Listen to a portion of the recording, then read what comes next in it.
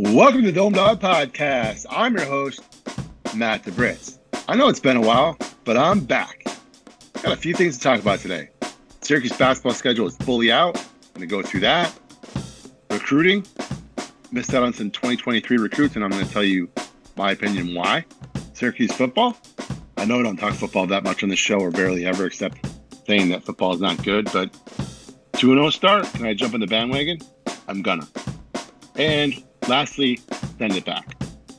Send It Back is a new segment I'm going to try out on Dawg Podcast. Should be pretty fun. So, the schedule. We kind of knew some of it. We didn't know all of it, but now we have it all. Syracuse starts off with some exhibition games at the Dome, Indiana, Pennsylvania, Southern New Hampshire, both in the Dome, late October, early November. The usual suspects in non-conference, Lehigh, Colgate, Northeastern, Bryant, Oakland. They don't play too often, but they're playing Oakland, Georgetown, their old Big East foe, Monmouth, Cornell.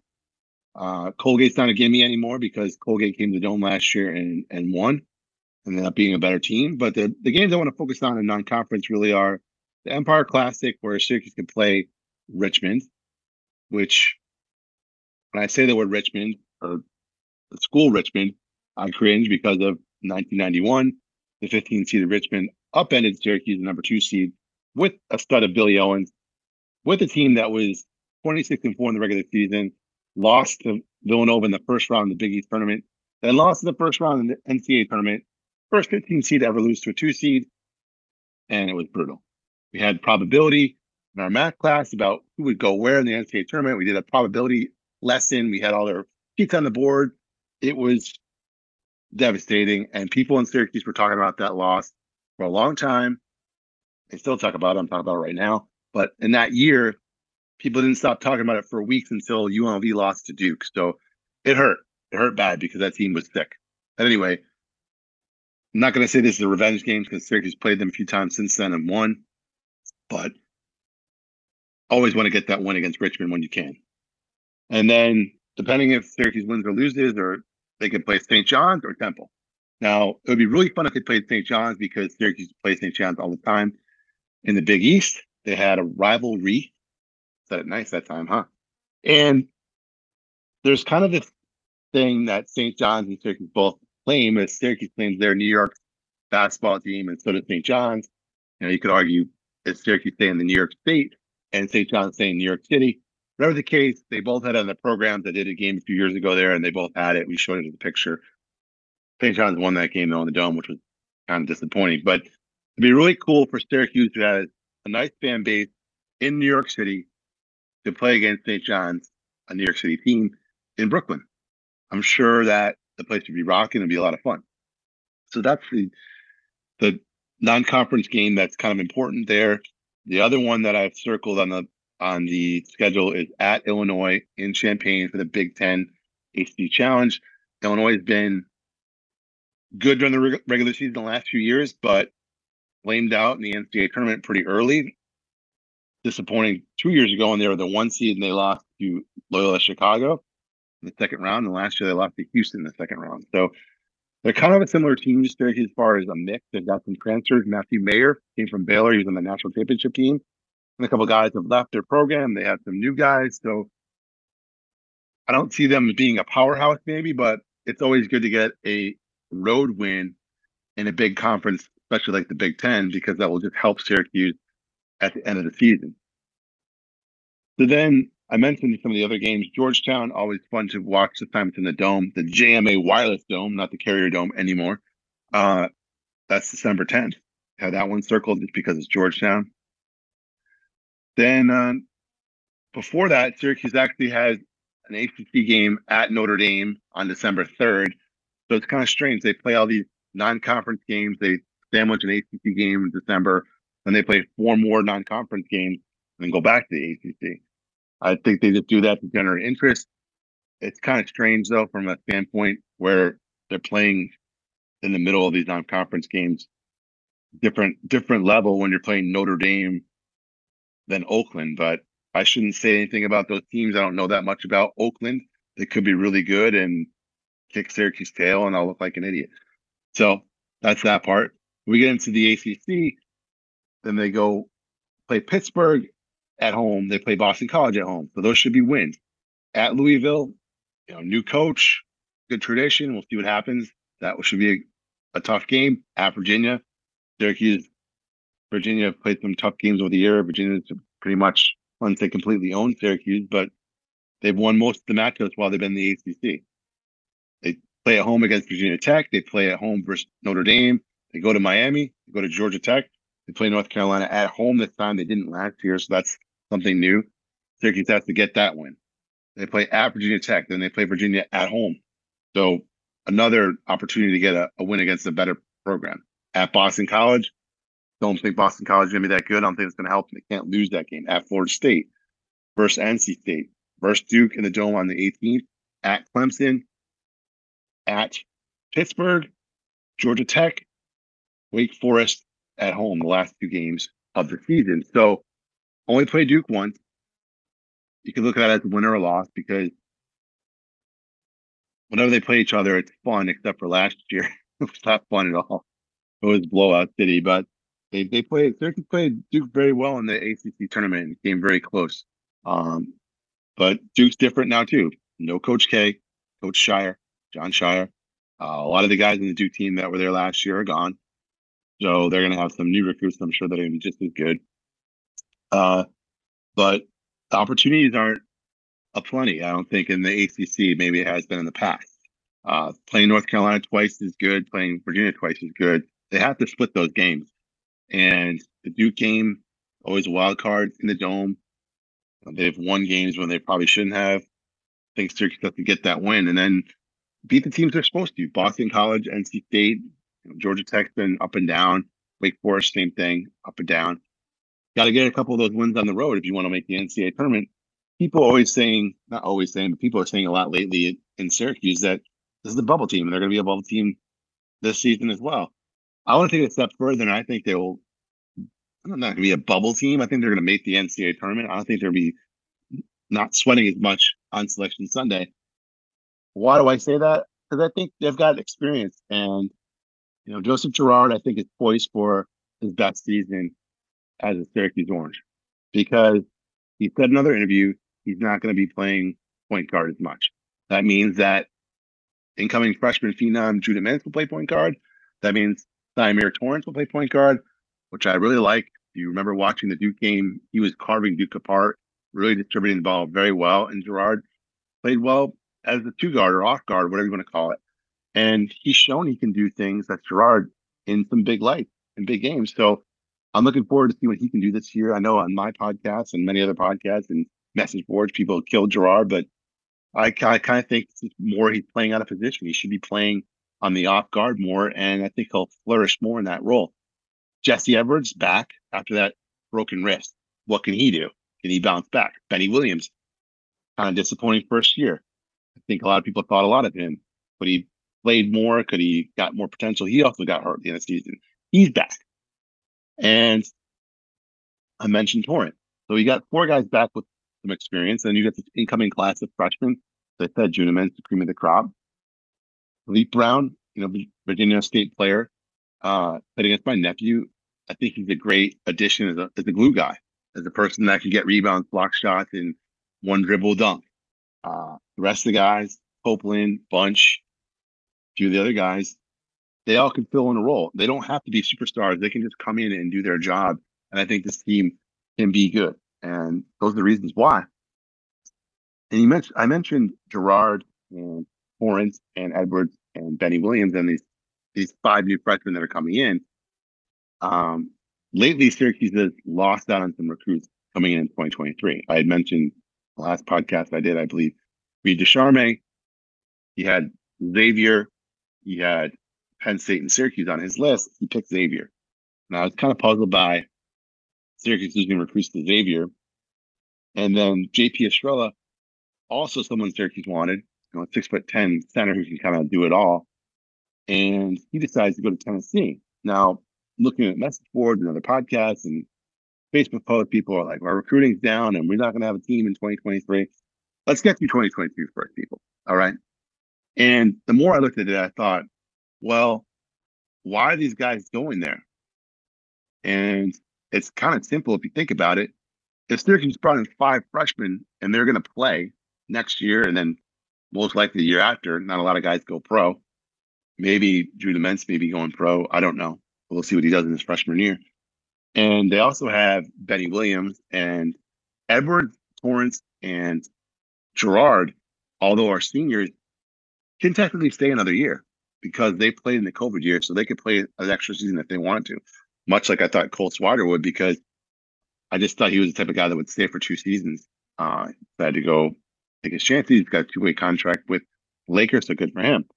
But it wouldn't shock me if any of those guys stayed, especially Gerard and Torrance. Edwards maybe not just because of his size, but we'll see. And will Benny Williams still be there? So if all those guys are still there, if you're a recruit of 2023, why would you want to go to Syracuse when they already have a core of young guys and a core of a bunch of seniors? You may not play till you're a sophomore, and everyone wants to play right now. And I don't blame you for wanting to play right now. So that's kind of my theory on the recruiting. I don't have any sort of inside information of why those guys went there. Some people, including me, said, "Where's the program going? Is Boeheim staying? Is he going? How much longer is he staying?" That's $1 million question. We don't have any idea when it's going to happen. But if I don't have that idea, or somebody else doesn't have that idea, that maybe these recruits are saying the same thing. How much longer is the program going to be like this? They haven't been relevant for a few years now, which is kind of BS. I mean, they were in the Final Four in 2016.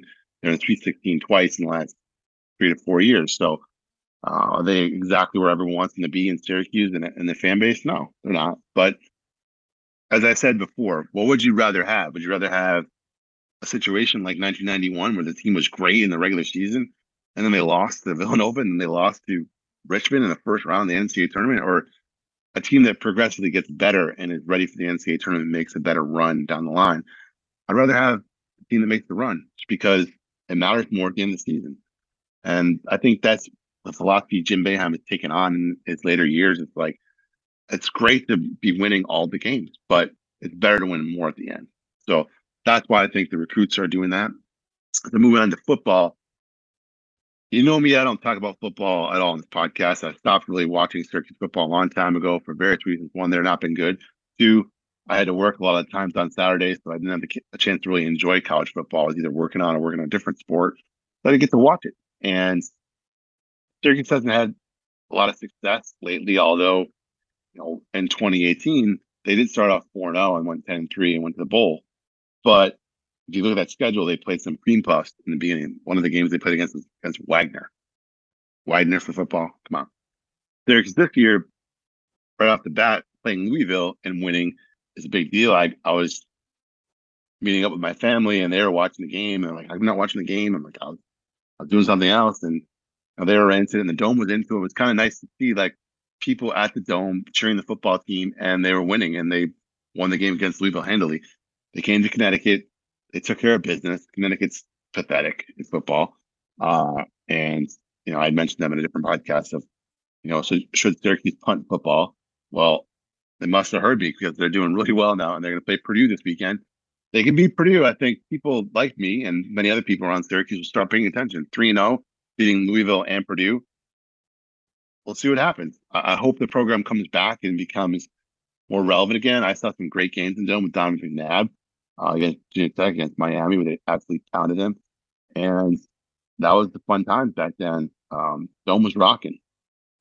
People still go to the games, but not like they used to. And if they become 3-0, they'll become more popular and more people will go to the games. And I think it's good for overall everything, for the town, for the team, for the school, everything. So looking forward to checking that out. I'll kind of pop in and out of that game. I probably won't be watching it fully, but I'll be checking the score for sure. And now it leads me to my new part of the podcast called Send It Back. Earlier, I mentioned Illinois and St. John's, how they kind of not stolen the motto of Syracuse. I didn't really mention the Illinois part, but if you go on Illinois' website right now, they have a player of their basketball team that says "Hail to the Orange," and then says Illinois football "Hail to the Orange" out October 8th. Wear orange, and kind of made me raise my eyebrow and say, "Wait a minute, Syracuse orange? Yeah, Illinois has orange in their colors. They have had it for a long time. but Syracuse orange. Why trying to grab Syracuse orange, dude? So that's an example of send it back. I'm sending that back. You guys can't have hail to the orange. Syracuse is the orange, so send it back. But really, this thing stemmed from my nephew, my brother telling me that I send food back too often. And I do send food back if it's cold or it's not what I asked for. Like if I ask for a medium burger and I get a well done burger, I'm sending it back. And I'm not going to feel bad about it. I definitely take the temperature of the restaurant. Some places you can tell, like if you send food back, it may not have something nice in it on the way back. So I may not do it in every restaurant, but I've done it in a bunch. And so it kind of spurred this whole conversation of like, what do you send back? And it's not just about food, it's just about service in general. Like you send things back. So in the last couple of weeks, I've been explaining this concept to people and they've been giving me all sorts of examples. I'm going to clip this part of the video off as its own entity and audio off its own entity and hashtag it, send it back, because I'm sure if you're like me or if you've been anywhere in the world, you've had these send it back moments. And mine in the last couple of weeks were a couple. One, I went to a coffee place. I asked for a coffee, a small coffee. They asked me, do you want an iced coffee? And I said, no, not an iced coffee, a cold brew. I said, no, I don't really like cold brew. I'm just in the mood for a hot coffee. Okay. They gave me like a look of death almost. And they're like, how about Americano? I said, all right, I'll take Americano. They said, because our coffee machines are off because we're closing in 15 minutes. I said, okay.